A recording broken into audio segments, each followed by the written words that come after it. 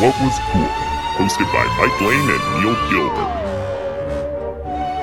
Forest fires, GameCube game prices, other scary things. So anyways, Mike, since Luigi was killed by Simon Belmont, the next logical step is for the setting of Luigi's Mansion 4 to be him escaping hell. That makes sense to me, Neil. It seems like it's time for him to get out of something that he really shouldn't be in, but, we're live. Mike, thank you so much for joining me today. I'm sure Nintendo will be all for that idea. Unpopular opinion, though, probably, towards the whole Luigi's Mansion thing. I think we need to pump the brakes on that franchise just a little bit. We're getting remakes and remasters and sequels. I feel like all of a sudden, like Luigi's Mansion in the last 5 years or so has come out of nowhere. It's like this annualized franchise, and I'm just sitting here waiting for my Star Fox and Donkey Kong to come back, and F-Zero, of course. Of course. Well, we have F-Zero 99 now, God. Neil, so everything... You could leave. But, yeah, well, when we have Luigi's Mansion 99, and that's the true one where we'll start in different areas. I do like the idea of Luigi's Mansion 4 not being a mansion at all. I know it was a hotel on Luigi's Mansion 3, but this one, yeah, just he is dead, as confirmed in that Super Smash Bros. Trailer back in the day of when Simon Belmont joined the crew, along with... what's the other guy's name? Richter, thank you. Yes. Along with him, he literally killed Luigi. Just the death came to Luigi there, and so Luigi's body is in hell, maybe purgatory or something, and you got to get out, and you got to make your way out of the through these demons and stuff instead of ghosts. Diablo 4, cool. Luigi's Mansion 4 crossover, maybe some opportunity there. I would love to see Luigi explore something else. Like I just said, we need to pump the brakes on the franchise, but now I'm saying maybe not a house or a mansion, but an airplane, like a jumbo jet would be kind of cool, or like a haunted ship, the classic horror film Ghost Ship. The 10 people out there listening know that movie. I think that'd be really cool. I think that'd be honestly really cool. Let's put him somewhere else. But first, we got to pump the brakes on it though, and give us an F-Zero and a Star Fox game, and eventually we'll get Luigi's Mansion 99, which is where all franchises go to die. But that'll be an interesting day when we finally see that on the Nintendo eShop. But something that we did see recently, Mike, in the last couple of weeks. New Blink album. We talk a lot about Blink-182 on this podcast. Of course, we're huge fans of Tom DeLonge and all of his hijinks out there looking for aliens. Big fan. Tom DeLonge was cool, is cool, always will be cool. I got to talk to you because we haven't talked about this album at all, really, offline or online. Let's run through it. What do you think of Blink-182's One More Time? Well, Neil, I can't believe it came out, of course, on the big day. Super Mario Wonder, Blink-182, and Spider-Man all coming out. The only one that I've experienced so far, Neil, as of this episode, is Blink-182's One More Time. So I guess this is the only one we can talk about for now. And I'm sure we'll be able to talk about those other two very soon. But yeah, the album itself was relatively solid. I do have some complaints with it, as anyone would with a new album. But the fact that these guys are back together after 12 years since Neighborhoods.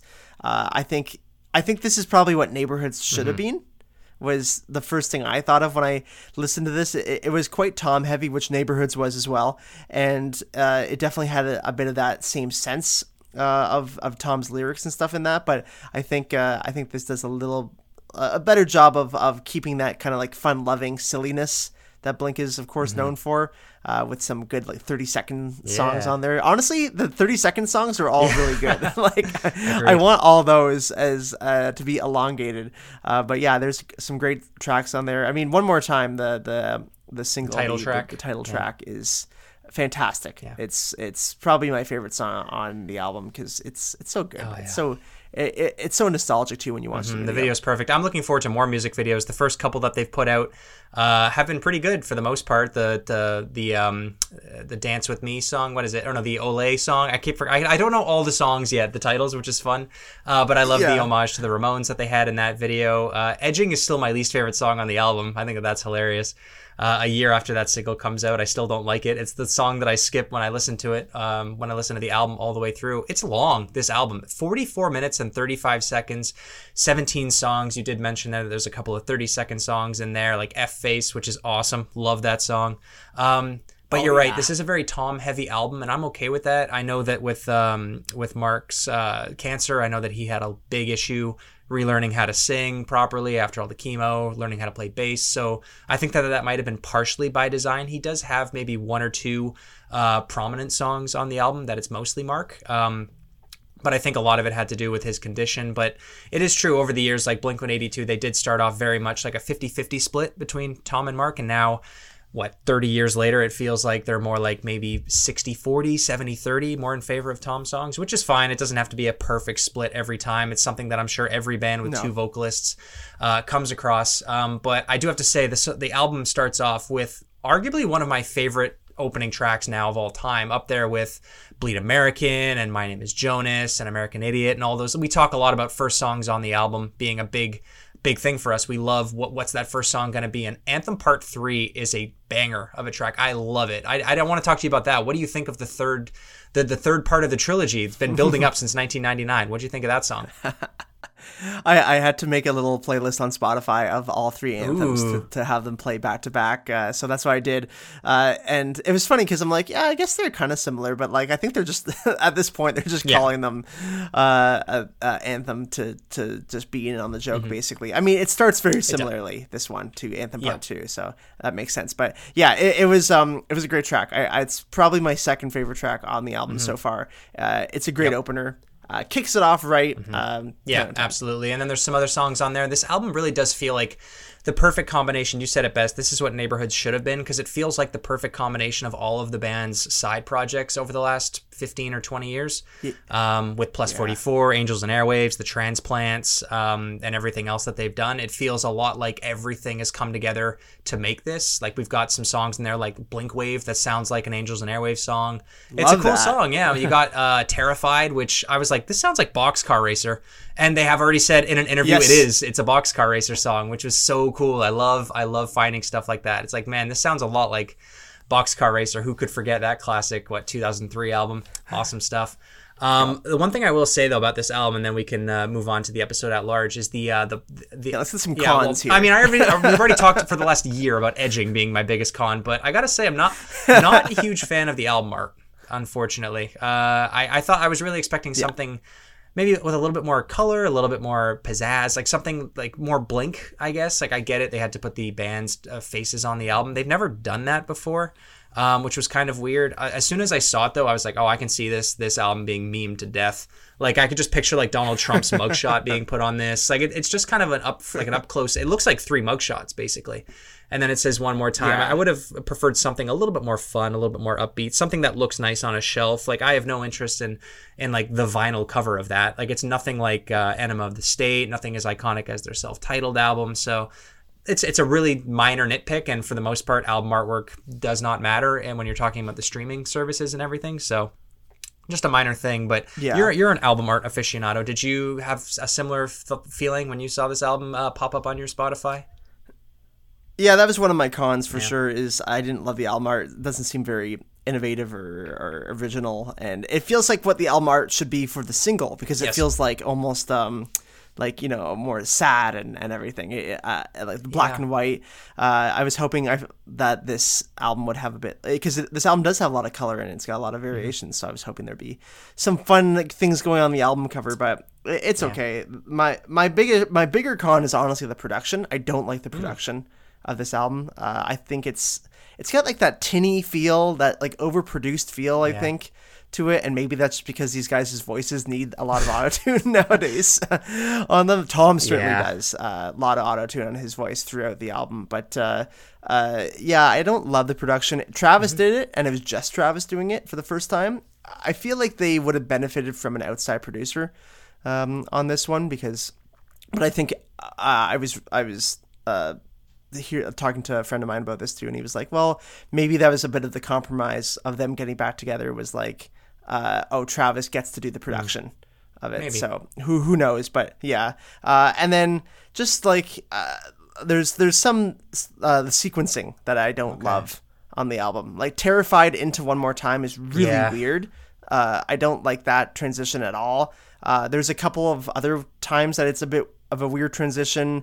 I feel like the 30-second songs are weirdly spaced out, like where they could be in the album. So there's a bunch of little sequencing things that I was like, like they could have probably done a better job with that. But yeah, I feel like I need a little bit more time with the One More Time to figure out where I would put every song. I do like doing that though when albums feel out of order to me, and I'm sure I'll start to pick up on stuff like that as the years go by. So I would really like to do that with you at some point, is to like figure out what would make this album kind of flow better. But we'll get to that in a couple of years, I suppose. But Mike, I think that it's about time for our favorite segment, since this is the first episode of the month. As is tradition, it's time for our mailbag.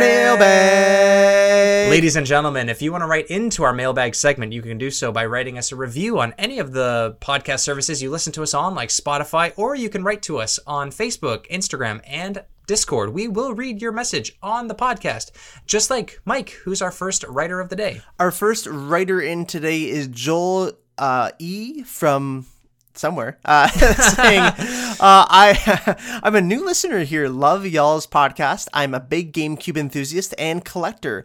I've been listening from the first podcast on. I'm on episode 12 at the moment. Thanks for the cool chats. Keep up the good work. Nice. Wow, he's gotten through 12 episodes. You know what? We only get better, Joel. We only get better. Yep. Keep on going. You got a long way to go to episode 12. Can't wait to hear back from you when you make it to episode...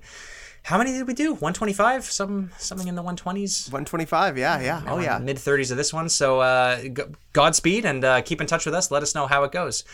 Our next writer in comes from Lance Widmer on Spotify. The Neil's Wedding Was Cool podcast. Congratulations, man. I'm a recent married man myself, and I would love a shout-out for my lovely wife, Kara. Thanks for the great content, as always, guys. Shout out to your wife. Shout out to Kara. Shout out, yeah. I'd love to...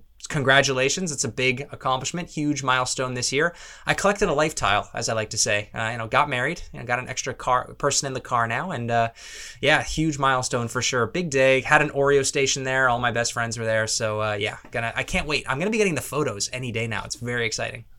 We unfortunately did not have a Neil's Wedding Was Cool podcast banner at the wedding, but you know what? It's okay. Missed opportunity.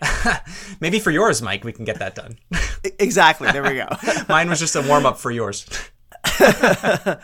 Next up, we have Shuma Garath 7212, who rates on Spotify for 2 of these episodes. When I was 3 to 7, I loved Brio and the Thomas the Tank Engine wooden trains, and I was born in 2012. So that's crazy for someone being born in 2012. Yeah. 2, someone listening to our podcast born in 2012, love that. And 3, that they also loved Brio and Thomas the Tank Engine, because those were timeless things. And we talked about that in, of course, our Toys from the 90s and 2000s episode. My brain just broke twice with you reading that, because at first I thought the message said when I was 37, I loved Brio and Thomas the Tank Engine. And then it was when I was born in 2012. And I was like, man...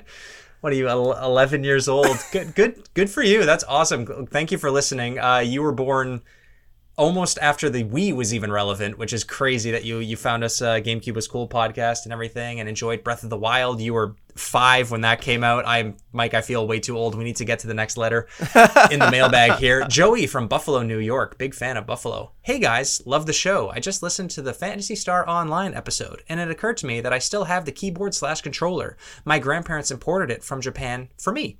I'll try to dig it out of the closet and send you guys some pictures. That would be sick. That is the coolest GameCube controller ever. I would love Nintendo to do something like that again. That was a cool episode. I love doing that one. That's definitely in my top 10 episodes for sure that we did. And that controller, please, Joey, I would love to see that picture. I really want to, because I don't think I've ever actually seen one in the wild. So I would love to see what this actually looks like. I know what it looks like, but I want to see it function. I want to buy one. Neil, that's a wedding present for me. Oh, okay. I'll keep that one in mind, Mike. Thank you so much. Yeah, put it on your registry. Just weird GameCube controller, the RE4 controller, the GameCube controller. Your fiance, not your fiance yet, but your future wife would love that. It's like, all right, honey, we're having company over. We need to bring out the good GameCube controllers. that's the head of the table GameCube controller. And the last letter we have here in this deep mailbag this month, a very deep mailbag, which I'd love to see, comes from CronCube on Instagram, saying, "Wow, thank you for following the channel. I started listening to The GameCube Was Cool not too long after it started, and I loved it. It's one of the big inspirations for doing CronCube. Glad you found new things to keep going with after getting through the library. You guys have excellent podcast energy, super professional presentation, and nice chill vibes that make for a fun time listen. keep up the awesome stuff. Wow, that's so nice. Holy cow, that's what a nice young man. Right? The Cron Cube. That's a great. I'm so happy to hear. I never thought that we'd be on the other end of like inspiring other people to start their own little projects, their own podcasts or YouTube videos or stuff like that. That is awesome. So glad that the GameCube is still relevant. We kept it going. I'm gonna take credit for keeping the GameCube going for 3 years between 2020 and now. Oh, I mean, we literally did. The Cron Cube video service, the YouTube channel that is CronCube, is a proof of that we were able to keep the GameCube going all these years now. And yeah, definitely, if you haven't, check out CronCube on YouTube. Similar to what GameCube Galaxy, who's been on quite a few times, Marcello does. But they so far are kind of going game by game and breaking down a lot of the history and a lot of the kind of, I guess, where the game came from, where the ideas came from. So very cool channel. Definitely check it out. I'm sure at some point we'll probably do some kind of collab with them because we got to support whatever small amount of GameCube content there is out there, Neil. Yeah, very little life support on there. Nintendo sure as hell isn't doing anything. No. So everybody out there who has a GameCube, please show it some love. Pop in some Beautiful Joe and some Phantasy Star Online. Dig out your GameCube keyboard controller out of your parents' or your grandparents' attic and game on tonight in our honor. The GameCube was cool honor. But Mike, that is the end of the mailbag segment. The mailbag, as you said before, is deep, but it is empty. So I think it's about time that we jump into today's episode. What do you think? Neil, it is November 1st, and there's only one thing to do on November 1st. Yep, pop in a nice brand new copy of The Nightmare Before Christmas. Ladies and gentlemen, welcome to episode 36 of the Unlocking What Was Cool podcast, the show about all things retro that we love from our childhood. New episode every Thursday and sometimes Wednesday on all the major podcast services. We are the #1 podcast on the internet, hosted by people who will continue to review Blink-182 records. You can support the show on patreon.com/Unlocking What Was Cool. Supporters at the $5 level get to submit and vote on our monthly Patreon elected episode. Last week, we talked about the PC classic adventure game, Grim Fandango. Neil disappeared for a while. I disappeared for a while and slipped into one of the 7 circles of hell, but I came back. Clearly, I came back for this week's episode. And this week, we are talking about the classic 1993 stop animation film that was released to moderate success in theaters, but over the last 30 years has snowballed into an all-time classic family film, a cult classic in the emo, goth, and scene community. It has posters, t-shirts, fan art, and millions of other products in Hot Topic and Spencer's Gifts around North America. We are, of course, talking about the classic Tim Burton's The Nightmare Before Christmas, which was released on October 29th, 1993, directed by Henry Selick, produced by Tim Burton and Denise Denovi, clocks in at 76 minutes, a box office of $50 million on a $24 million budget. If you count all of the re-releases that the movie has had over the years, it is now at around $91.5 million. Rates at 8.4 on Metacritic, 95% on Rotten Tomatoes, and 3.9 on Letterboxd. And as I said before, it is a stop-motion animated musical dark fantasy film. Mike, what are your memories of Nightmare Before Christmas from back in the day, and what do you think of this movie today? Well, I mean, I think to a certain extent, I know this movie because of stuff that you were saying beforehand about how this really permeated our culture in terms of things like Spencer's Gifts, Hot Topics, just like the Jack Skellington face being everywhere.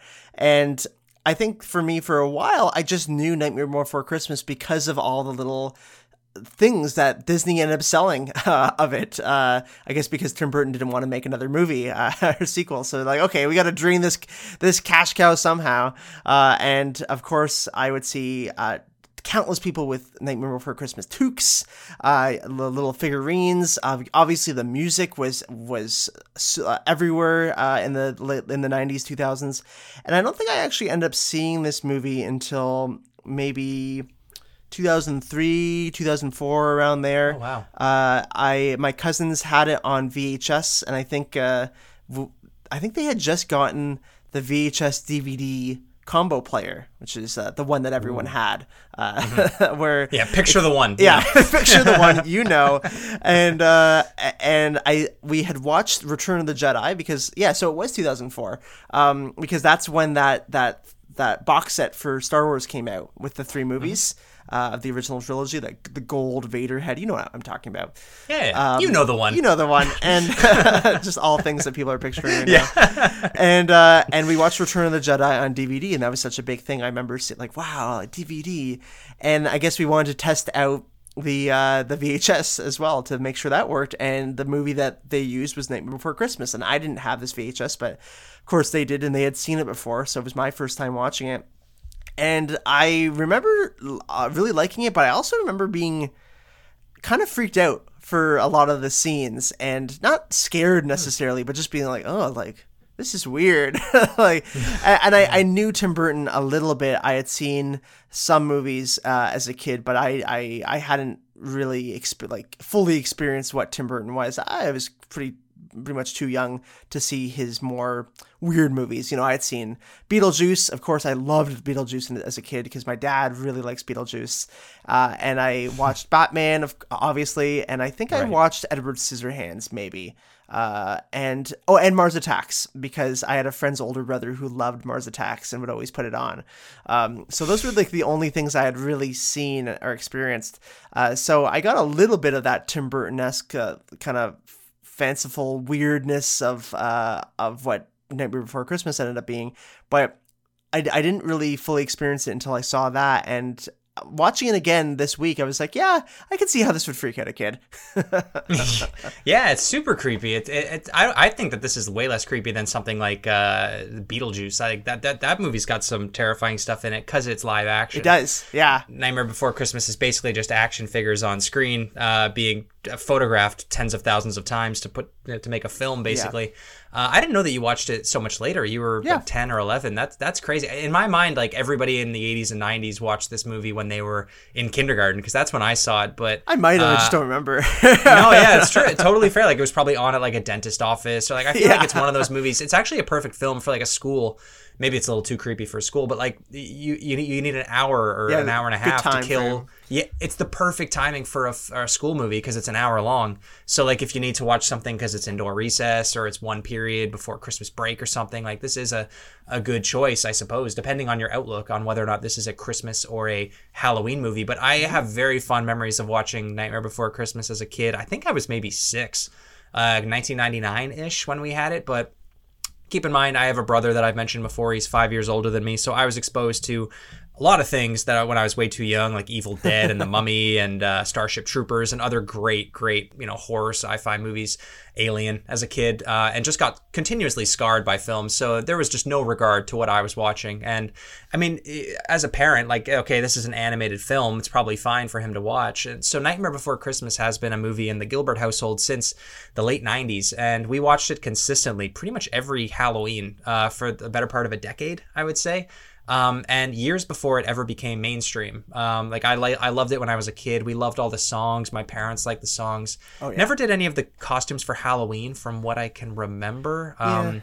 But we always got like random little toys or, candy or like lots of like weird products that this franchise has come out with over the years, because like you said before, Disney never made a sequel because Tim Burton and Henry Selick never wanted to. So they had to capitalize on as much of the marketing as possible with toys and the odd video game and mostly t-shirts. Basically half of every Hot Topic is Nightmare Before Christmas, which is why it dovetails perfectly into the Neil emo phase, which we talked about a few weeks ago on the Black Parade episode. Mm-hmm. How I had my emo phase back in the late 2000s, around 2008, 2009. And Nightmare Before Christmas was basically the peanut butter and jam to the Black Parade. Nightmare Before Christmas was that other thing. Every emo and scene kid had a Jack and Sally t-shirt or fingerless gloves or a toque, like you said before, a hoodie. In the emo era of the scene, like the scene kid era, like Nightmare Before Christmas was the other merch that every kid had. It was just so synonymous with that. I think that a lot of the re-releases of the films helped. Basically every year between, I think it was 2006 and 2009, it was put in theaters for one reason or another. I remember when 3D films became a big deal. They put it back in theaters in 3D, which I never saw that, actually. I kind of regret not seeing it. I feel like this would be a really neat movie to see in 3D. Yeah, it'd be really cool just because everything is so, shapely and pokey and like, it just everything stands out so well. Everything is sharp and jagged. I think it would just look really cool. But the whole movie, it's like I said before, it's 76 minutes long, and it's based on a poem that Tim Burton wrote at the time he was working at Disney. He was employed by Walt Disney Animation in the early 80s, I believe, and he wrote a short, basically a 3-page poem that if you own the Blu-ray, I believe, it's actually a bonus feature. You can watch an animated rendition of it, and it's narrated by Christopher Lee. It's really good. Yeah. And he presented it to Disney, and they basically refused it. So he was fired from Disney shortly after that, and was too busy to revisit the project. He was busy with Batman at the time, making Batman Returns and a few other products, which is why he lent the franchise over to Henry Selick, who ended up directing it. Unfortunately, Selick doesn't get nearly as much credit as Tim Burton does for the film. But it was the main inspiration for him was other stop motion and Christmas movies like Rudolph the Red-Nosed Reindeer and How the Grinch Stole Christmas. And that's what makes this movie so perfect, is it's just the perfect combination of all the classic Christmas movies that we all know and love from our childhood, mixed in with the twisted mind of Tim Burton. Yeah, I mean that's a great way to really sum up what this movie is and the kind of the cult following that it's gotten to. Because you're absolutely right. This movie has gotten bigger every year since it's come out. You know, it was very modestly successful when it came out, basically making its money back, but nothing more. But Disney realized that they did have something here, but it's definitely made some more money with the re-releases and also all the merch that's out there for sure. But we'll talk about Tim Burton just a little bit. We obviously already have a little bit, but I want to dive into him before we dive into the plot and everything and the great characters and the music in this. I was going to say in this game, in this movie. There are games. We'll talk about those near the end of the episode. But so Tim Burton, his filmography, his first movie was not Beetlejuice. I always thought it was. It's actually Pee-wee's Big Adventure. And that's why he has this collaboration with Paul Rubens, who's, of course, in Batman as well, as the Riddler. But after Pee-wee is Beetlejuice, then we have Batman, Edward Scissorhands, Batman Returns, Ed Wood, Mars Attacks, Sleepy Hollow, Planet of the Apes. And once we hit Planet of the Apes, this is where things start to go downhill for Tim Burton. We got Big Fish, Charlie and the Chocolate Factory, Corpse Bride, which is a very good movie, Sweeney Todd, Alice in Wonderland, Dark Shadows. That's a terrible movie if anyone's ever seen that. Frankenweenie, Big Eyes, Mrs. Peregrine's Home for Peculiar Children, and maybe the worst of all these, and I was so sad to see it, Dumbo, which was a really bad take that I'm glad that, or it seems like no one has talked about since that came out to Disney Plus. I mean, most of the live action Disney films get forgotten regardless. I really like The Corpse Bride and even Frankenweenie too. The animated stuff is never bad. Like Tim Burton animated stuff, and even Henry Selick coming back and making James and the Giant Peach and Coraline later. Like all of those films are classics in my mind. I liked Big Fish. I remember actually enjoying that one. I keep forgetting what that movie's even about, but I remember liking it at least. But any of his Disney remakes have not been great. Alice in Wonderland and Dumbo being the main ones. I don't even remember Big Eyes or Dark Shadows. I don't know what those are. Like I honestly can't. Is Dark Shadows the one where Johnny Depp is a vampire? Yep. Is that Dark Shadows? It was literally, and it's 2012. So it's just like, hey guys, you know what's really big right now? Vampires. Tim Burton, would you like to maybe do something with this? But yeah, so unfortunately, he hasn't hit too hard with movies for the last 20 years. But he, of course, is going to be directing Beetlejuice 2 coming out in 2024, and he did a great job directing most of the episodes, or at least probably the bigger chunk of the episodes for Wednesday, the big hit Netflix show. And it's funny when you actually look up Tim Burton on Wikipedia, he has an entire page that is just called Tim Burton's Unrealized Projects, because this is just the guy, this person, you know, he is just someone who has 1,000 ideas in his head at all times. Some interesting ones that I read about was a Catwoman project that never actually came out. Catwoman did get a movie, but this was going to be his kind of version of it. Batman Continues, which was going to be the third movie in the Batman trilogy for him. The Fall of the House of Usher, which now is actually out as a Netflix movie. Superman Lives, which is a legendary Lost movie. That's the one that was supposed to be with Nicolas Cage starring as Superman. Yeah. And Michael Keaton was supposedly going to reprise his role as Batman as well in that movie. Kind of a very early alternative universe kind of crossover MCU kind of thing going on. Nightmare Before Christmas sequel as well that was talked about, and a Wizard of Oz TV series that was even in the works. So always been a lot of things going on in Tim Burton's mind. He's quite the fellow. I can imagine. I like, as much as like a lot of his films that I'm not a huge fan of, like you mentioned, like Charlie and the Chocolate Factory and a few others, like as bad as some of those films are, like I didn't like them. At least a lot of them are pretty commercially successful actually, but they all are outweighed heavily by the stuff that he does so well. Like the 80s Batman films are so good. Mars Attacks is one of my favorite sci-fi films of all time.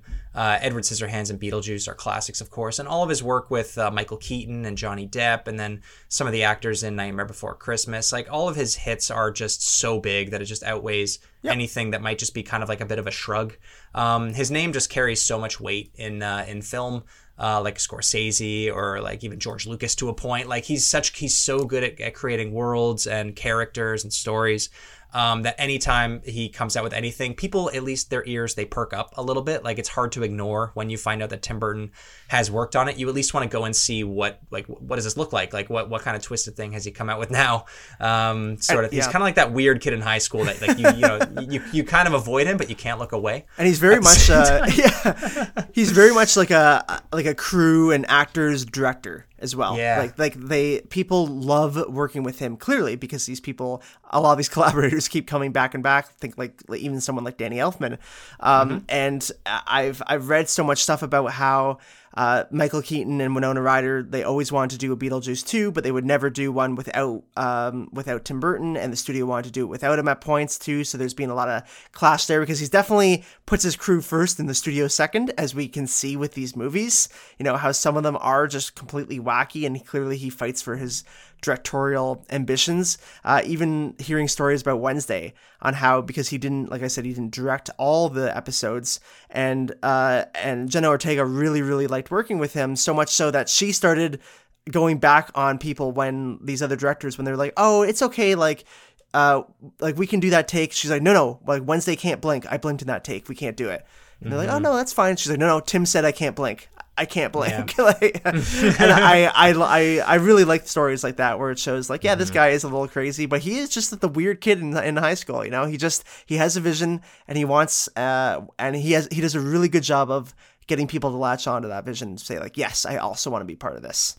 And it's so interesting that he is so heavily tied with Disney. Like I didn't know that when I was a kid, because Nightmare Before Christmas was originally put out by Touchstone Pictures, which is basically an arm of Disney that I didn't know. Like you didn't know that as a kid. No. That Touchstone was Disney, but basically it was everything that, I think it was during the Michael Eisner era of Disney, but they wanted to do more mature stuff, almost like Nintendo putting out the GameCube, trying to be more mature. Disney was trying to do the same thing. Touchstone is Disney's GameCube, basically.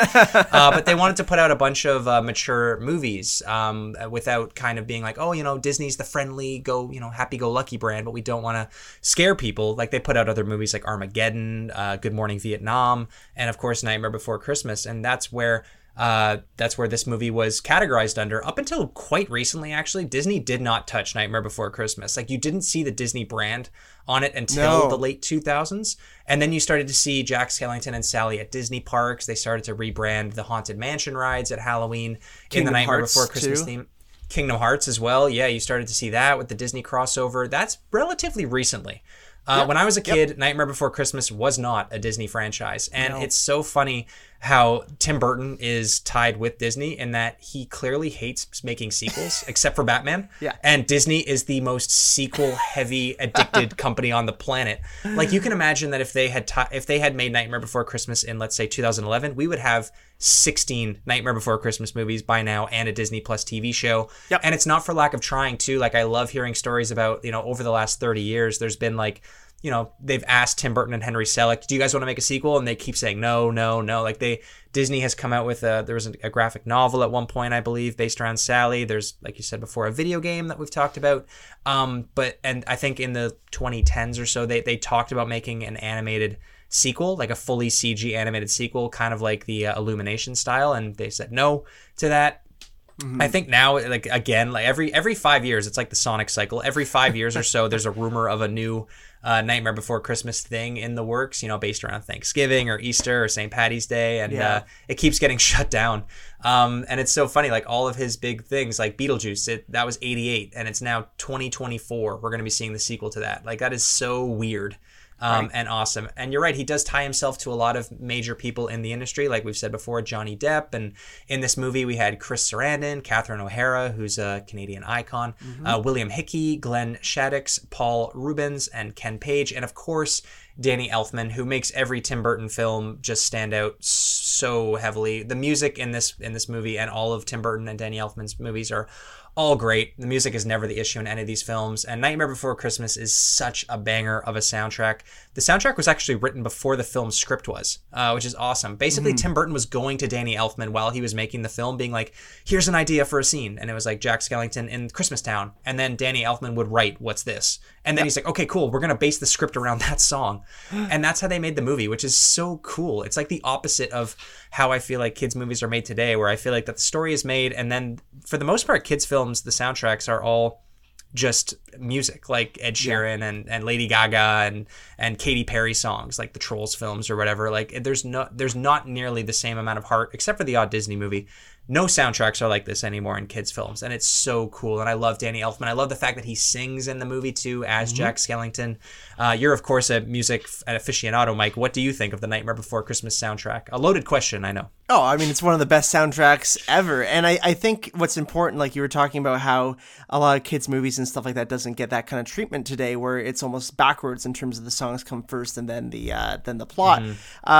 For this one, it makes sense because, like we said at the beginning with the genres, it is a musical. This is a children's musical, dark fantasy, whatever you want to call it, film. And we don't get very many actual musical like true musical films. Like you could argue that something like Frozen has a bit of that, but like there's still a lot of just talking in Frozen. Like there's like a couple of songs, and then it's like 60 minutes of talking, and then a couple songs again. Where this is mostly everything's mostly communicated through music in some way in the 70 minutes of this movie. Like Chris Sarandon, he does Jack's voice when he's talking, not singing. That's when Danny Elfman comes in. But Chris honestly doesn't have a lot to do. He doesn't talk without singing that much in the movie. Even when he's kind of like, there's a lot of times in the songs where it's a bit slower and he's kind of singing. That's still Danny Elfman singing. So Danny had to do a lot of work. He had to actually do so much work that he did experience a mental breakdown while he was creating this. And because he was also still in his band Oingo Boingo, great ska band, should definitely check them out. So he had a minor falling out with Tim Burton at one point, and then they were all back together again. If you want more information about the whole process of it, I highly recommend you watch the Movies That Made Us on Netflix and the episode of Nightmare Before Christmas. It's really interesting. It's kind of enlightening on just how kind of vicious the industry is sometimes too, but I would highly recommend it because that gives you more than we could ever do on this episode, because it's talking to the people who made it. But Neil, I think it's time we go into the plot of this movie and talk about everything that's going on, and we can do it, but with the songs and everything too. We won't sing them, but No, we won't do that. But we can go through the plot. It's funny because the plot of the film, like, there's not that many scenes in the film per se. Like, there's maybe like 7 or 8 in total. Like, it feels like that the movie is very well paced. Obviously, it has to be because it took so long to make this movie. It took 3 years, over 100 animators and everything, just taking, like I said before, thousands of photos a week basically to get this movie made. But it starts off on Halloween, basically Halloween night, and we get the opening track of the movie, which is "This Is Halloween," a classic song, and we get to meet all of the characters in the film minus the Christmas characters, all within the first 2 minutes, and you're introduced to, of course, Jack Skellington and the mayor and Sally and the vampires and everybody else. And then it gets into a very relatable part of the film, actually, very quickly. And it's something that I did not understand as a kid, but now as an adult, I can kind of sympathize with. And it's basically the issue that Jack is going through is that he's very jaded about his job, basically. Yeah. He's basically like, tired of the same old thing. He's very successful at what he does. He's very good at what he does, but he wants something different. He wants something more, and he doesn't know what that is. And he's basically got depression for the most part. And it's something that I did not understand as a kid. At first, I was just like, oh, cool, skeletons, vampires, werewolves. But as an adult, I'm like, wow, this guy needs some therapy. It's a really cool opening.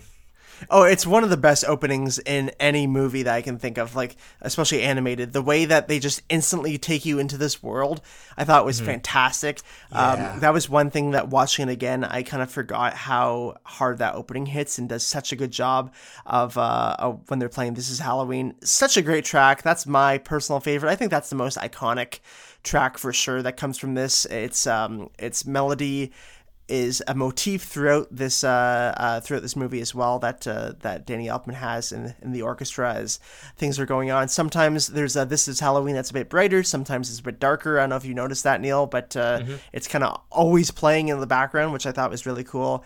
The way that they have the voices too in that, and just like something about the recording of that song is so pristine, and I don't know what it is, but I love hearing it. I think all the different voices that they have with the different characters while they're singing just makes for this like weird dissonant harmony is like the best way I could think about it, right? Just this like these notes that feel like they shouldn't go together, but they do. But that's a Danny Elfman special, right? Is a constant dissonance, but you're like, oh, this actually does work. Like the Simpsons theme is of course a Danny Elfman original composition. One of the weirdest songs you'll ever try and play. The chords make no sense. They're really weird. It's a bunch of like sus chords. So that means like if you're playing it on a piano or even a guitar, but you're playing really close together with your fingers. So you're playing a bunch of notes that shouldn't sound good together.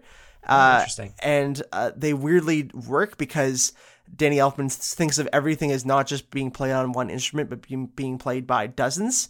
And you definitely experience that with This Is Halloween, where everything has a part to play, and even the characters who have their one or two lines have a very important part to play. And every instrument in that song too, I'm pretty sure is out of key. Like that's the other thing too, is like every chord is weird and every note, like every string sounds odd. That's a dissonance.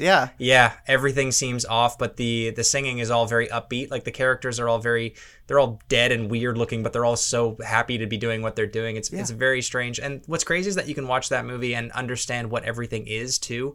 Like another thing about modern movies now, I feel like that everything needs explaining, or like, what the hell is this character? What is this species? Like there's so much lore. I feel like you watch Nightmare Before Christmas and you know exactly what everything is, because everything is based on common fears that you read about in storybooks or you had yourself as a kid, like the monster under the stairs, the shadow on the moon, the wind. Like it's all just classic fairy tale fears that kids had when you were young, and then you grow up and you finally see them on screen and you know exactly what everything is. The monster under the drain, or the sharpened teeth and everything else. It's so cool. How they I can't imagine how many character designs they went through that opening scene. It must have been hundreds. I love Tim Burton concept art. There's a lot of stuff out there, and everything that you ever see is so interesting. But we get to meet some of the characters after that opening track. You get to meet the mayor, who's actually one of my personal favorites in the movie. I love the two-faced mayor. He's so funny. But I guess after that, basically, you also meet Zero too, his dog, who's a very interesting character. But you get to see the one of the coolest sets in the entire film in the first 2 minutes, honestly, and it's the graveyard with the classic curled mountain in front of the moon. It's iconic. It's one of the most iconic film sets of all time. And then after that part in the movie, I guess it moves pretty quick. Is that when Jack basically walks off into Christmas Town after that? Yeah, he walks off alone with Zero, and he just I guess walks for too long that he like reaches the area of the doors. He glitches out of his own map. That's basically what happens. Yeah, and he reaches the Mario 64 painting area of choosing what world to go into, and he jumps into what's funny is actually you see all the different holidays marked on the doors, and they have there's St. Patrick's Day, there's Easter, there's Thanksgiving, there's Christmas, obviously. And then he's in Halloween. I think that might be all of them. But he jumps into Christmas. We're marked with a Christmas tree. Jumps into Christmas Town, and that's when What's This? Starts playing, which is maybe the second most iconic song, I would say, in the movie. Mm-hmm. Yeah, I would say so. It's one of my favorites. It's definitely This Is Halloween and What's This for sure. Yeah. Just going back there real quick to that circle of trees, that's definitely where Disney was like, okay, sequels, right? And, and Tim Burton's like, no, one. But I heard that there's one brief moment in the movie where that's actually the hardest scene that the animators had to film was that scene, and it's the reflection of Jack on the doorknob, the golden doorknob when he's about to turn it. That was apparently the most difficult thing for them to film, just to get the reflection just right with the character and everything, because it's all filmed on that little gold ball.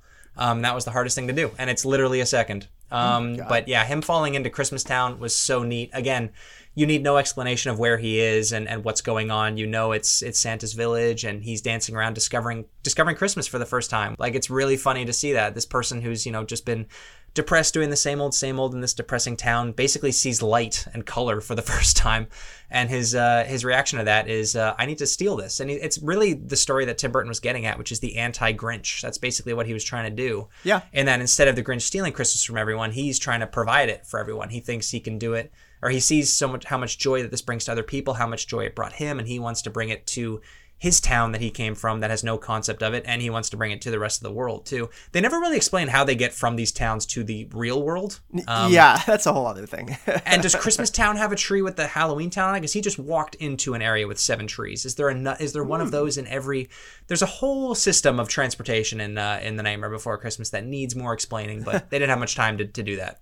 No, and I think that's one of the great things about this is that they don't hit you over the head with anything. They let your imagination run wild, which I really like, because even as a kid, I remember watching this and having similar kind of questions like, oh, what's this? Like, is this related to this? Like, what's going on in Christmas Town? Is there a St. Patrick's Town? We see the Easter Bunny show up when Lock, Stock, and Barrel come and take accidentally get the wrong guy. They don't know what Santa Claus looks like, or sorry, Sandy Claus, right. And they bring the Easter Bunny, who's super scared. He's just like, oh my god, where am I? I'm in this like town of all these skulls and everything. And that's one thing that I find too. It's funny that Disney even greenlit this, because Disney loves their black and white in terms of good and evil, right? We gotta be super clear of like who's the good guy, who's the bad guy here. And in this movie, especially the first half, you don't really understand why Jack is it seems like he's stealing Christmas, but he's also like the good guy. And so as a kid, you're kind of confused, which is, in my opinion, I like that, because it shows that not everything's black and white. Like, some people just want to do things for different reasons and don't have, ulterior motives. Like, Jack Skellington really just wants to take Christmas and bring it to Halloween Town because he thinks it's cool. Like, that's all it is. It's not some grand motivated plot. And even with the big bad, with Oogie Boogie, like, he doesn't have a grand mechanism, a grand plot of what he wants to do. He's just a bad guy. And he's just bad, the mustache twirling bad guy. Yeah. Exactly. So I like that it kind of subverts expectations there, especially with Disney movies. But this is what Disney was doing at the time. Think of like Who Framed Roger Rabbit. A lot of gray areas there, right? Another Touchstone movie. Another Touchstone movie. There we go. And so they were having success with this kind of, I guess, like you could call it just these dark undertones in movies, and having a lot more gray areas. And until Little Mermaid came out, they're like, okay, we're back. Yeah, then it was all full steam ahead on the kid stuff for sure. But yeah, the movie, I like the next part of the movie is when he brings Christmas Town bits, and like basically like he just came back from tour, and he's like, or like a vacation. He comes back with like his sled with like all the Halloween Town or Christmas Town stuff. But it's a really funny scene actually, where the whole town is looking for him because he's missing for literally 2 hours, and they basically call like an entire citywide search for him. It's really funny, and like how everything just falls apart. And it makes me wonder actually about, again, the politics around Halloween Town here, which is, I never understood this even as a kid. So they've got their mayor.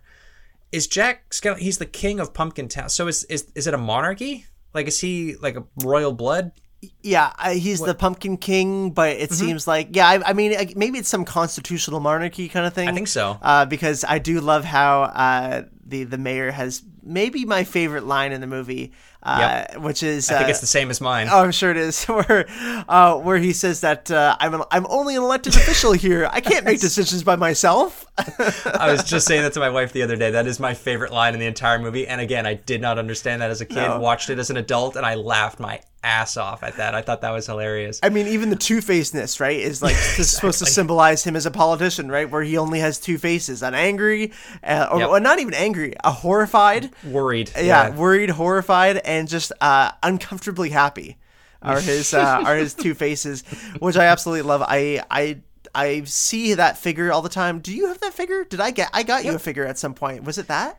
I don't remember. I'm gonna post it on the Instagrams for this episode, because I have a complete set. It was in grade 12 when I got really into Nightmare Before Christmas in 2010. Again, and Giant Tiger, which is like a weird discount department store in Canada, and they were selling a bunch of basically Nightmare Before Christmas figurines for really cheap at the time, like $4 each, $5 each, and they're really high detailed. And they're basically like assembly, like you would assemble them, and you'd get like little pieces of Jack Skellington, you put them together, you'd get the Oogie Boogie kids, and you'd get Oogie Boogie and Sally and Dr. Finkelstein and I think the mayor as well. And I guess you got that for me. Everybody basically got me them for my birthday because they knew I was collecting them, and I have the entire set in my parents' basement. I got to go get it and take pictures for the Instagram. Yeah. But yeah, I do have that as well, and it's a really cool little diorama of Nightmare Before Christmas somewhere in my parents' house. But yeah, that scene is terrific, where he's looking for Jack, and then they're all looking for him, and he shows up and shows them Christmas Town. There's another song there, of course. It's Not Making Christmas. I forget what the title of that song is now. It's on the tip of my tongue. Anyway, I like when he's showing everybody Christmas, and basically he's coming up with this idea to turn Halloween Town into Santa's Village so that they can make Christmas for the rest of the world. And he's assigning everybody jobs, which I thought was really funny, like giving the street buskers like Christmas carols to learn, and the vampires learning how to make toys, get like little baby dolls and stuff like that. Sally had the seamstress job to make the Santa Claus outfit, the Sandy Claus outfit as they were calling him, and the Oogie Boogie kids were called on to steal Santa, which is really funny. I don't know why he didn't just do it himself while he was there. But he's delegating, he's and he he even tells them not to tell Oogie Boogie, and then they do. He clearly knew that these kids were up to no good, and they are pretty incompetent. But I do love their little dialogues back and forth. It's super quick wit, and I mean this whole movie is like all the dialogue is super fast. It's hard to keep up with it. It almost feels like a Don Rickles for kids. Like sometimes it's very well written though. Very extremely well written. I mean, even the lyrics for the songs are so well written, where you miss a lot and you only pick up one or two things sometimes, but you'll be like, oh yeah, that's I love that. But we haven't even really talked about, you mentioned her, but we haven't talked about the other main character in this great film, which is Sally, who is basically a Frankenstein, but like from, I forget the doctor's name. Dr. Finkelstein. Yeah, he created Sally. He is kind of supposed to be made to look like Dr. Strangelove. Same hair, same glasses, and everything. Although he's like a duck, kind of. Not sure what went on in his gene pool, but he's something. And Sally is constantly poisoning him and leaving to see the big wide world because she's always stuck in his little laboratory. And she's of course voiced by Catherine O'Hara, and Sally is a great character. I love seeing her because she's not like a classic damsel in distress character. She's not like what do you call it? I can't think of the word. Mary Sue? Yeah, exactly. She's here. She actually tries to warn Jack multiple times. Jack, he's too caught up in his own deeds, and he's just like, no, just knit me this Santa Claus outfit. You're good at sewing, because knitting. She does have to sew herself back together constantly. So. Mm-hmm. Yeah, she's a great character. I always thought as a kid that Sally was voiced by the one-eyed girl from Futurama. What's the actress's name? I can't remember her name now. Well, Leela is the Leela. The actress's name. Oh my god. Hold on. I'm gonna die if I can't figure this one out. Yeah. Leela Futurama. She's from Married with Children. Yes. Katie Seagal. Katie Seagal, thank you so much. Yeah, I always thought it was her. I didn't know it was Catherine O'Hara because I only knew Catherine O'Hara as a kid as the mom from Home Alone, and that was basically it. Didn't really see much of her stuff until way later, and like she's fantastic. She's so damn funny. Yeah. And she's really good in this one. She doesn't have as much to do as like Tim Burton and like Jack Skellington and everything. I like all of her scenes of like basically poisoning her boss. It's like very much a Seinfeld thing. She's always making him food and poisoning him and like putting him to sleep, like so he's always knocked out. And he's a really funny character too, Dr. Finkelstein. He's like the town genius. He creates the flying reindeer for Jack, which is really cool. But she has like a little secret kind of crush on Jack. That part of the movie, watching it again as an adult, as a kid, I always thought that it was much more prominent, their kind of love story. It's not. Like, they really don't have any scenes together except for, I think, the one where he's telling her to make him a suit, and then their song together at the end. They have, and then her, of course, explaining to Jack that he shouldn't be doing this. This is a bad idea. She's kind of the only voice of reason throughout the entire movie. Mm-hmm.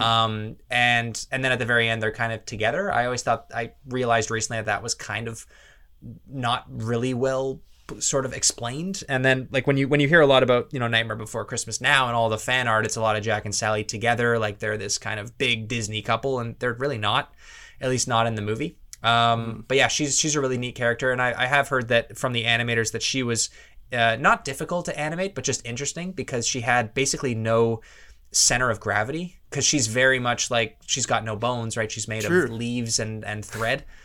So she kind of does waddle a lot, like she's almost walking around like she's drunk. So they said, you know, she was very, very fun to animate because she didn't really have any specific like hard, fast rule on how to make her move. Whereas a character like Oogie Boogie Man, who we'll get to soon, he was the most difficult to animate because he's a shapeless blob. Yeah. So they really didn't know how to like structure him in scenes. Bag. And he's just a bag of bugs. And it's like, what do we do with this character? So yeah, I like Sally. She's got a really cool aesthetic. I love her look. I like the stitches in her face, and her dress is faded and put together by a bunch of other dresses basically over the years. They look so cool together, Jack and Sally. Very neat pair. Oh yeah, and we can live like Jack and Sally. We can have Halloween and Christmas, Neil. Blink-182 reference for you there. There we go. That's why we talked about them at the beginning of this. Right. But then we get to the next scene in the movie, I suppose we can jump to, is when everything's coming together. Christmas is coming together now, and we get probably the third most popular song in the movie, which is Making Christmas, I would say. Oh, yeah. Yeah, this is another cool one. Again, it's all the characters that we've met up to this point, basically, and they're making common toys, but they're putting this is very much Tim Burton, putting a Tim Burton twist on everyday things. And again, I know this movie is not made by Tim Burton, but it's just fun to watch them make toys, but add a kind of a twisted, horrific twist to them. I know. I think that's such a great part of it, where it's like, again, that gray area. It's like this Jack Skellington, the scary looking guy, is trying to do something nice, but he literally doesn't know what nice is basically what the whole thing is here, right? Because Christmas is not his holiday. It's Halloween is his holiday. And so he tries, and I do love when you're watching them make these toys, and who he's delegating to make certain toys too is pretty funny. Of like, you kind of know as an adult when you're watching it, you kind of know how it's going to turn out, but as a kid you're like, oh, that's cool. Like, I don't know.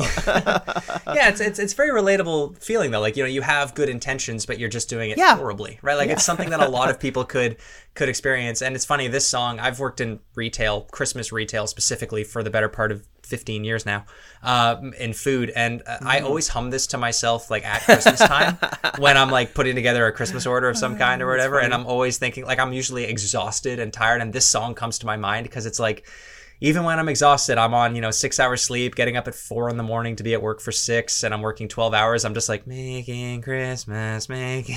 It's a really, just this drone of a song. I don't know why that song comes to me when I'm tired at Christmas time, but it does. It's such a cool song. I like that one.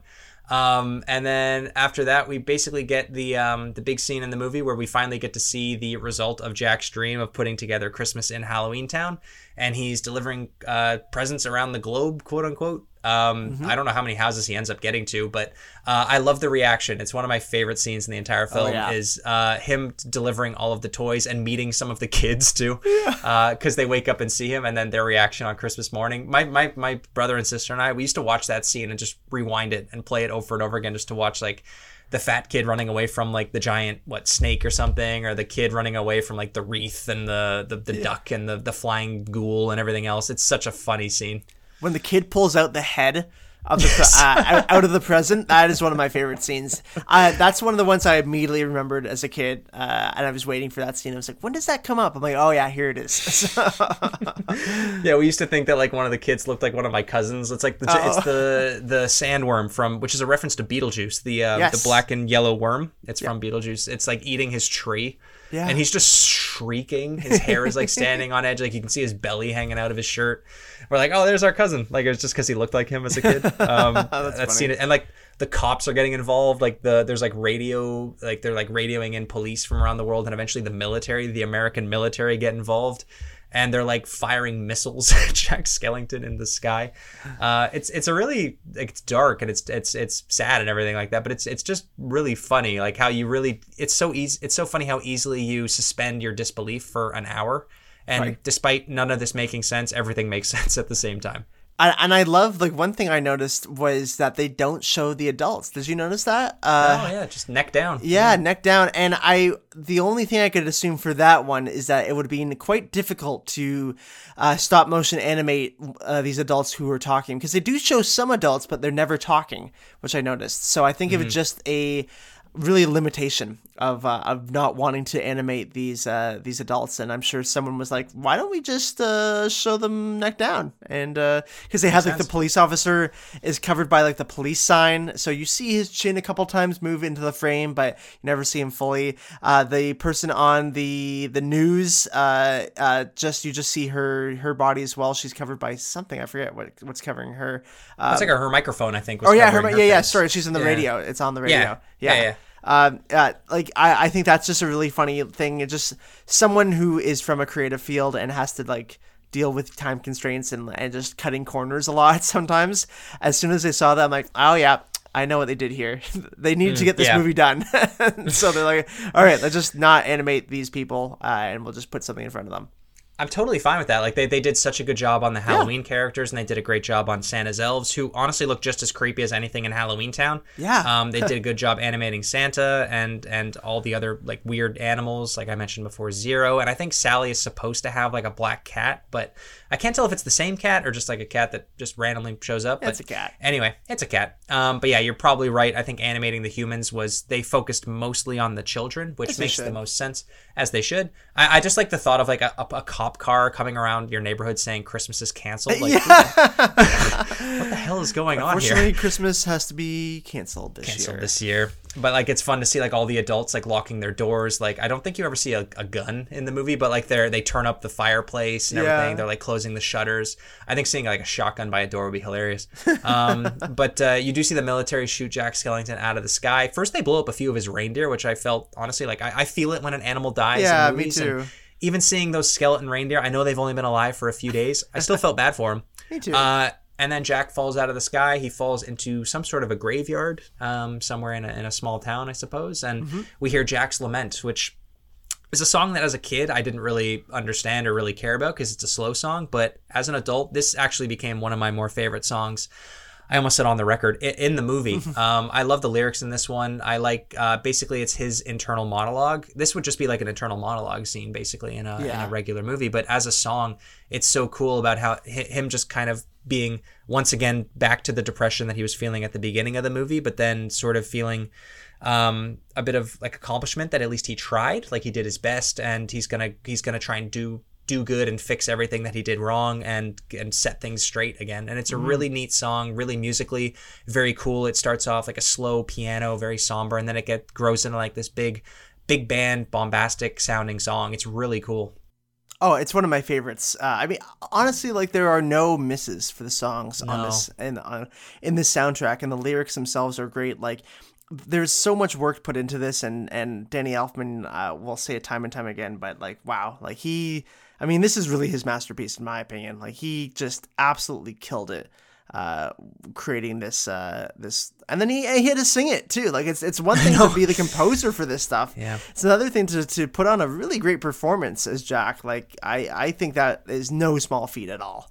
It's very much like the Phil Collins with Tarzan. Like, all right, it's a story about a man with monkeys, and Phil Collins been like, got it. It's very much Danny Elfman. Like, all right, it's about a skeleton who is trying to make Christmas. He's like, got it. Got it. And he understood the assignment and blew it all out of the water. And then I love how the graveyard has like a little door, like he goes through one of the tombs and that leads back into Halloween Town. I like how the real world has hidden passageways into the holiday worlds. I think that's really neat because as a kid, like you sort of come up with those ideas in your head too, right? Like you see, haunted houses and, Christmas, like obviously with Santa with the chimney and everything else. Like it's really neat how they tied all of those fairy tales into the movie as well.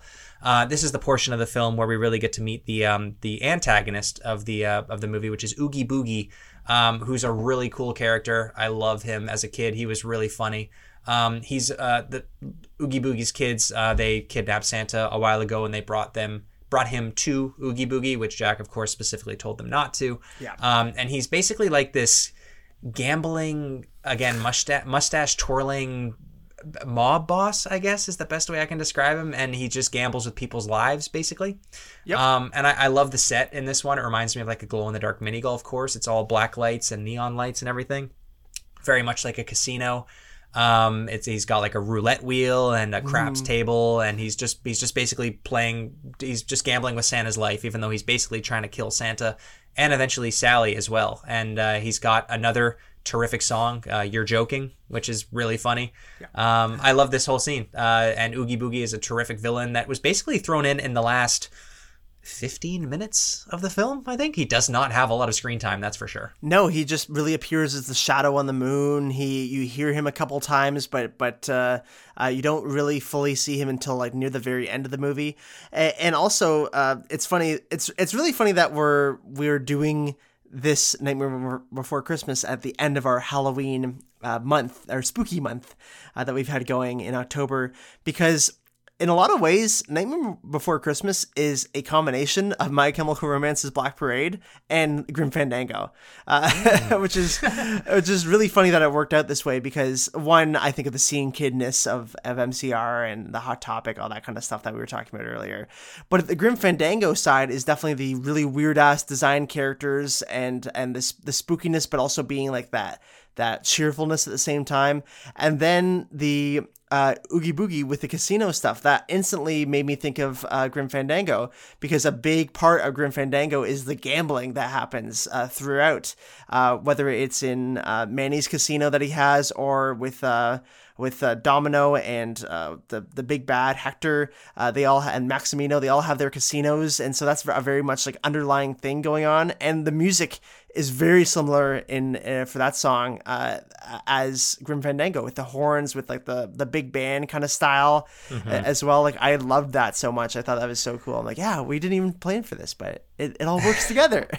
And Ken Page is such a good choice of it. Like I don't know who you could have picked better, honestly. I can't imagine a single person doing better than Ken Page. Maybe Jack Black if they had to do it again, but even then, like I don't think he would do as good a job. That deep booming voice, that Broadway jazzy style sound that he has, he's so iconic as that character. I can't imagine really any of these characters switching voice actors at this point. They've just become so synonymous with their characters, but he does it so well, and he's a great just force to be reckoned with. And I love the video game that we can talk about now, I guess, a little bit. At least the one on Game Boy Advance. That one I've played. I think it's called Oogie's Revenge. Something like that. But which is weird because it takes place before the movie, if I remember correctly. That one's after. There's another game, Neil. There's two games. There's the Pumpkin King, which takes place before and is a prequel, and Oogie's Revenge takes place after. Somehow Oogie has Darth Sidious himself and come back from the dead, and you have to take care of him. But yeah, the Pumpkin King is the one that I guess you play. That is the prequel. Yes. I have played the Pumpkin King. Yeah, you're right. I just looked it up now. I recognize the box art, and it's on Game Boy Advance. So yeah, that basically explains why Oogie Boogie's kind of been banished from Halloween Town. You're kind of going after him. I can't remember the story exactly now. It's been like 5 years since I've played it, but I liked it a lot. It's basically like a Castlevania style game, and because you never really understand in the movie what's this guy done, what did he do, why is he bad, and it's fun to explore that in the two video games, obviously. But that's one thing that I was thinking about with this movie, is that are all the people in Halloween Town supposed to be dead people, or are they just characters, and this is like kind of their lot in life? Because there's that classic Tim Burton theory. I don't know if you've heard this, Mike, but basically that Frankenweenie leads to Corpse Bride. So the boy from Frankenweenie is the man in Corpse Bride, which the man from Corpse Bride is then Jack Skellington. And the only main, I guess, theme throughout all the movies is that he has a dog. And like the dog from Frankenweenie is, I believe you find a dead dog in Corpse Bride, because when he goes into the underworld, there's this skeleton dog, which is basically supposed to be Frankenweenie, and now he has Zero in the afterlife. So it's a really cool tie together. I don't know if it's true or if it's ever been confirmed, but I always thought about that. Like, are all the people in this town dead? I like that theory a lot because Frankenweenie was actually the first thing that Tim Burton did. Like not the Frankenweenie that we know, but the story, and there is a animated short. I've never seen it, but he did do a 10-minute animated short of Frankenweenie that he ended up much later making the movie out of. But that would maybe check out. I'm gonna think about that. I'm gonna use that now. It's like the Pixar theory where everything's connected. It's exactly the same thing as that. Exactly. Yeah, I love that theory. I remember hearing that, I think, in high school, and I was like, whoa. And then I remembered I hadn't seen Frankenweenie yet, so I had to go check that out. But still very, very cool. But anyway, they really quickly kind of get rid of Oogie Boogie. His downfall was a dangling thread that got caught on his machine and ripped him apart, and we discovered that the inside of him was all bugs. He was completely made of bugs. Well, that would be absolutely terrifying if you found out somebody you've been interacting with is all just, worms and stuff. But anyway, they send Santa back to his Christmas town to go fix Christmas, which of course he does, because as he says in the film, I'm Santa Claus. I do like that Santa is just like, when he talks to Jack, like near the end there before he goes back, it's not like this, like, oh yeah, like now I'm gonna make Christmas good, like everything's great. He's pissed off. He's like, what the hell, man? Like, what did you do? Like, now I have to go back and fix this. But it's very real. Like, it reminds me of how like sometimes you have an interaction with somebody in life, either due to work or a social situation, and you depart not liking each other. But like, it's kind of like, you stay in your lane, I'm going to stay in my lane. Goodbye. And then like he kind of rubs his nose or whatever it is that Santa does, and he goes back up the chimney that he got shoved down unceremoniously to get put into Oogie Boogie's lair.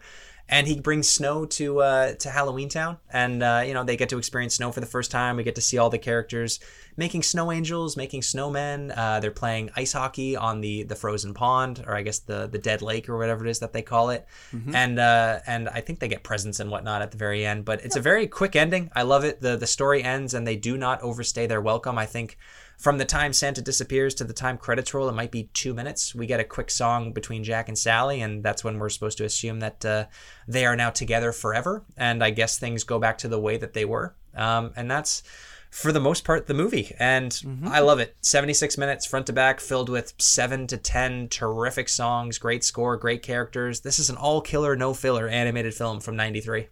Oh my God, it is all killer, and I do love that. Like, there is part of me now as an adult, there's part of me that wishes that there was more. I think if I had to do any cons of this movie, it's the fact that I just wish there was more. I wish that the ending had a bit more substance to it going on. I wish that we saw Christmas Town a little bit more. There's just. It left me wanting more, which is good. Like, that's how it's show business, man. Like, that's, you leave on top. What George does in his meetings in Seinfeld, you leave on top, and they definitely do that here, and it just makes me want more. But I really do appreciate that Tim Burton has not done anything more with this series in terms of actual movie sequels. It is interesting that he. Well, I guess maybe he didn't do them, but because Disney owns Nightmare Before Christmas, I guess. So I guess they're the ones who are putting out these video games. But it's interesting that we got 2 of those, and that they were actual prequels and sequels, and not actual movies. It's kind of like the Incredibles franchise, and how we got an actual sequel to the Incredibles before we got Incredibles 2. Yeah, it's actually exactly like that. That's funny. And it was the Buena Vista Games who made the Game Boy Advance game, at least. So that's a Disney company, yeah. I think so. Yeah, you're right. I would love to play the actual console one, the Oogie Boogie's Revenge. It was on PS2 and I think Xbox. I always looked for it back in the day on GameCube, because I remember seeing it once at like a Blockbuster on Xbox, and I was like, oh my God, they made a video game? Because it was like, there wasn't, like, it was a very hard time to be a Nightmare Before Christmas fan in the late 90s, early 2000s, because you just had the movie. Like, that was basically, and then you see this video game that you never heard of, and Jack Skellington and Sally, they've shown up in other games over the years, like you mentioned before, Kingdom Hearts. They're also playable skins in Little Big Planet 2, and they've showed up in, of course, games like Disney Infinity, and other random Disney franchises like that. But we've never had any massive. I would love an open world Nightmare Before Christmas game. Like that would be so cool to be able to explore all the different towns. That's what I would like, honestly, way more than a sequel. Oh, geez, like make it like just a game to be able to explore to different, like basically Starfield, but Nightmare Before Christmas. Give me that, and you would never see me again. It would be so much fun. But we're just left with this one film and a few odd bits and pieces here and there of books and the poem that I mentioned before, and that's basically it. But the whole film took 3 years to make, over 100 camera operators, set designers, costume and prop builders. Half of the 3-year time that it took to make the film, half of that was storyboarding. The other half was basically painstakingly taking stop motion images of all of the characters, slowly but surely moving their way through the film. It took 19 sound stages, 230 sets, hundreds of puppet characters, various heads and masks to make the characters look like that they are talking. 24 frames, 24 pictures per frame, for a total of 109,440 photos taken to fully animate this movie. And Mike, I've had stop motion explained to me several times, including like cell animation, like classic Disney films. I still don't get it. I still don't understand how this works. It's crazy, and I mean, we're going to be talking about another kind of claymation, stop motion animation movie later on in December, Neil. So we'll have to dive into more of how that stuff works, because it is crazy, and it's amazing how people are have, first of all, the patience to this. I think I would go nuts. I think of Parks and Rec. Adam. Yeah, I was going to say the same thing. Adam Scott's scene when he's depressed and he's doing he's laid off and he's doing his stop motion, and it turns out to just be like 3 seconds of him getting up and walking. And Rob Lowe's like, "Is that it?" I said, "No, I'm sure there's more." And he said, "Oh my God, that was 3 weeks of work." and that's such a relatable scene of anyone who's ever done any kind of animation or stuff like that, and that must be how the guys felt on Nightmare Before Christmas working on the animation, because that would have been tough. Yeah, every minute of film took about a week of photo taking for 100 people. Yeah. Like, and what was the song? It was like an REM song, right? So good. But Mike, we do have a few closing segments for this film before we close out. Of course, we need to read the back of the case. But before we do, I wanted to do a quick our favorite ranking of the Tim Burton films. You read the Tim Burton movies there at the very beginning of the episode. Do you have like a top 5 Tim Burton movies that you like to go to? Of course, not counting Nightmare Before Christmas, since he, of course, produced this one. Yes, I do, Neil. I carry it around with my wallet at all times, obviously. Good. My number 1 is Beetlejuice. That is my absolute favorite Tim Burton movie. I love Beetlejuice so much. I love Michael Keaton. And to go on the Michael Keaton train, Batman from 1989. I love that Batman. Corpse Bride would be my number 3. That's a really underrated movie, I think, and maybe part of the Nightmare Before Christmas universe. Who knows? Edward Scissorhands is probably number 4. I've always enjoyed that one. And Mars Attacks is my number 5, because Mars Attacks is just a silly, weird, funny movie. One that I don't often associate with Tim Burton, but one that I love regardless. So good. Danny DeVito. So every actor's in that movie. I'm not even going to start naming them. I love Mars Attacks. But my list is actually very similar to yours. Actually, I think we have almost all the same movies except for one. Number 5 for me is Beetlejuice. I love it. It's just not, I didn't watch it quite as much growing up. Number 4, Corpse Bride. I love that one. Love the music in it. It's actually way darker than Nightmare Before Christmas, I think. Yeah. I like that one the older that I get as well. Number 3 is Sleepy Hollow. It's a Johnny Depp one. I really like that movie. I watched it when I was a kid. It was one of those movies that I watched that I felt like I was way too young to be watching. The Headless Horseman is an iconic horror character, and the whole story is really good. Christopher Walken's in it briefly, which is really cool. Number 2, of course, is Batman, starring Michael Keaton, who you and I both love. I love the 1989 Batman film. And number 1 is Mars Attacks. That was a movie I watched with my brother and friends a ton growing up. We used to love it, laughed at it all the way through. I don't know if it's supposed to be scary. I should go back and watch it and see what scenes are actually... I think some scenes are a little bit disturbing, like when you see people's like skin get melted off their bodies. I think that's supposed to be a little bit creepy, but I used to think it was hilarious and just such a fun movie. And I love seeing Mars Attacks merch show up every so often. You see a t-shirt or someone's got a Mars Attacks tattoo. Makes you feel like you're a part of something that like no one else really knows much about Mars Attacks, even though it's like a huge graphic novel series. And again, the one movie, very much a self-restraint franchise for sure. But with that, Mike, before we hit our last closing thoughts, I think it's about time that we hit the back of the case of Nightmare Before Christmas. What do you think? Let's hear it. All right, sounds good. It's but first, time Victor, to read hit us what's with on that the sweet jingle. back of the case. There's things written on the back of the case. Let's read them. And now we're reading the back of the case.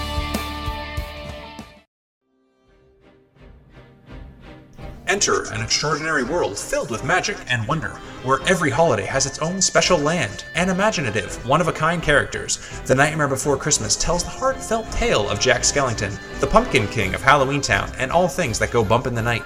Bored with the same old tricks and treats, he yearns for something more, and soon stumbles upon the glorious magic of Christmas Town. Jack decides to bring this joyful holiday back to Halloween Town, but as his dreams to fill Santa's shoes unravel, it's up to Sally, the rag doll who loves him, to stitch things back together. And that's it. That's the back of the case of Nightmare Before Christmas. Very interesting. It's interesting that they actually mention the very beginning, saying like that there's all the different towns that we don't even see. Yeah. They're not even in the movie. And also the fact that it doesn't mention that it's a musical at all either. No, and it totally is. It doesn't need to be. Like, it's just very much like if you haven't heard of it by now, just check it out. Go in blind. I guarantee you're absolutely going to love it. And that's, of course, my recommendation. Are you reading the VHS copy or the DVD copy? That was the VHS copy. Good.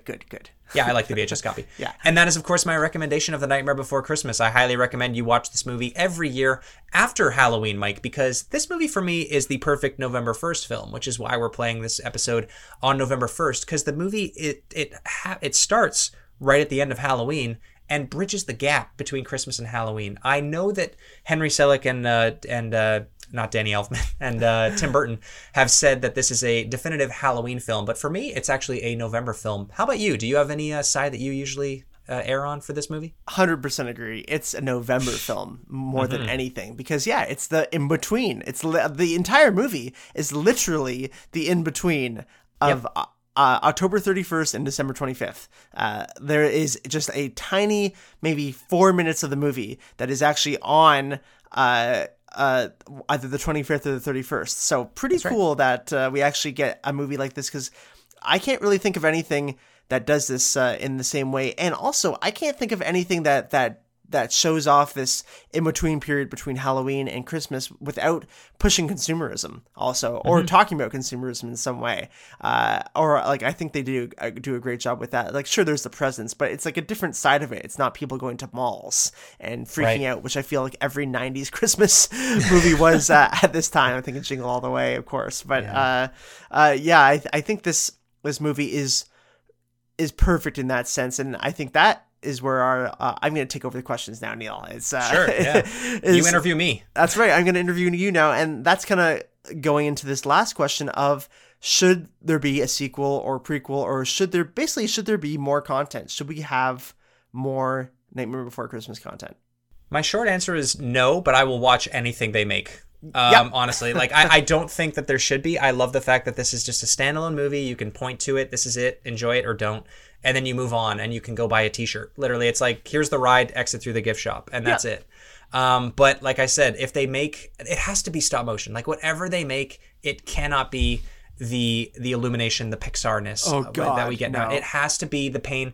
I love the fact that this is very much a human-made movie. Like, you can see the scratches on some of the characters. You can see, it's like watching a Wallace and Gromit. You can see the thumbprint in the wax or in the clay. Like this one, like you can see when Jack's head isn't quite right in certain scenes. Like, it's very beautiful, but like you can see the human error in certain scenes. Not that there's very much, but you can definitely tell that this was made by people. And not to say that computer generated movies aren't, but it's just that perfectness of, the Secret Life of Pets movies that we talk about, the cleanliness of everything, that I just don't like. So if they do make it, again, I will watch whatever it is, but I really, in my heart of hearts, if they do a sequel, which eventually they will, it's Disney, they own the rights to it. Eventually Tim Burton will no longer be able to defend it. They will eventually make a sequel of some kind. I'm just waiting for that day, but I hope that it's a stop motion movie, not between Nightmare and Christmas, but I hope that they tie together two different holidays. And maybe it's not even Christmas, or maybe it's not even Halloween and something else. Maybe it's Thanksgiving and Easter. Like, put together a whole new cast of characters if you have to. I think that'd be really cool. But how about you? Do you think that we're going to see a sequel? And if so, what do you want to see? Yeah, that's basically, I'm kind of on the same train of thought there, where like I don't want a sequel. I don't want necessarily a prequel to this, because this is perfect as is. It's a beautiful standalone movie, and we always talk about the fact that we want to protect some of these things that are just like, it exists and that's it. There's nothing around it. It's one thing I like a lot about Japanese animators. I think of Studio Ghibli, or I think of like things that I like with Perfect Blue and Paprika. These really amazing animated movies that have a very style, like a certain style, just like how Nightmare Before Christmas has that very distinctive stop motion style that really can't be replicated in my mind, because that is the movie, right? The aesthetic is the movie rather than just the story and the songs and everything. It's the aesthetic of this that exists. And I don't think you can ever get that back. Right. And I don't think you should either. Like it's a place in time. This movie came out almost exactly 30 years ago. It's which is crazy, but it's something that I feel like we're only going to be able to do with like CG. You know, like there's no way someone is going to pay all these people to do all the stop motion, which sucks, obviously. And I think that's why I'd like it to just stay in 1993, which is where I think it should be. And the fact you can watch it anywhere today, like it's on Disney Plus, it's on other stuff, maybe, I don't know. But it's not like it's like, and they're also re-releasing it all the time. You can go to theaters this week and watch it, right? So it's something that is relatively easy to find. And I think it's just going to be a movie that will get bigger and bigger and bigger, but I'm sure Disney will get their claws in it and get their Sandy claws in it and make some money off of it at some point. But we'll see. Just give me the video game. Actually, that's what I want more than anything. The open world video game. Yeah. Oh, man. You said it perfectly well. I couldn't have said it better myself. So, Mike, while I'm sitting here patiently waiting for the massively open world hit classic made by Rockstar, Nightmare Before Christmas, why not let listeners know what they can expect next week on episode 37 of the Unlocking What Was Cool podcast? On episode 37, we are back to talking about video games. We are talking about Spider-Man Web of Shadows, a 2009 PS3 game. Maybe our first PS3 game that we've covered on this show so far, so I'm pretty excited to talk about that. The Activision Spider-Mans were definitely a time. No more. Now we have Spider-Man 2, which just recently came out, so we're doing it to kind of, get off the, bring a bit of the hype to our show from the hype of Spider-Man 2 and all the things that are coming out with that. So it's going to be a good time. I know this has been one of your favorite games, or one of your games that you've always had on your wish list to play, Neil. You finally got to play it this year, so it'll be a fun time to talk about it.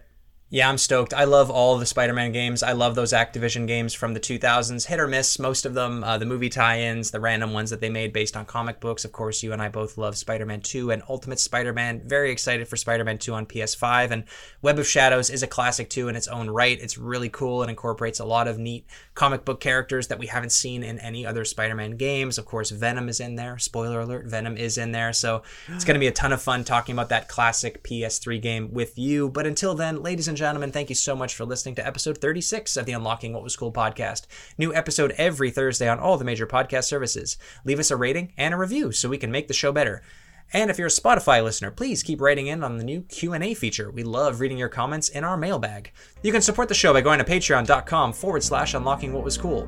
You can follow us on Instagram and join the weekly conversation on our Discord channel. Share us with your friends and family. Tell Sandy Claus Neil says hi.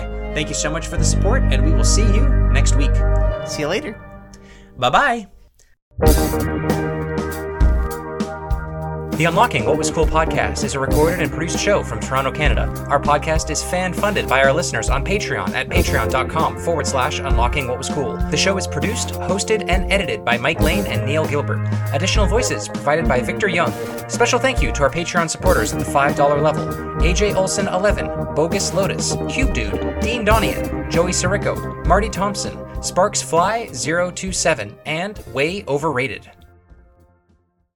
I can't help but think that my parents wanted to see The Nightmare Before Christmas day one in theaters, but they couldn't because my mom was literally about to give birth to me the next day. Yeah, I mean, they probably just should have taken the L on that one. Oh, can you imagine? Like that's the story that my mom watched Nightmare Before Christmas. That happens where like women go into labor and they go see a movie because it's like it takes like a day, right? I mean, that's why you were born the next day. It's fate, Neil. It's fate. I could have been born at the Nightmare Before Christmas premiere. Damn it. Lost opportunity.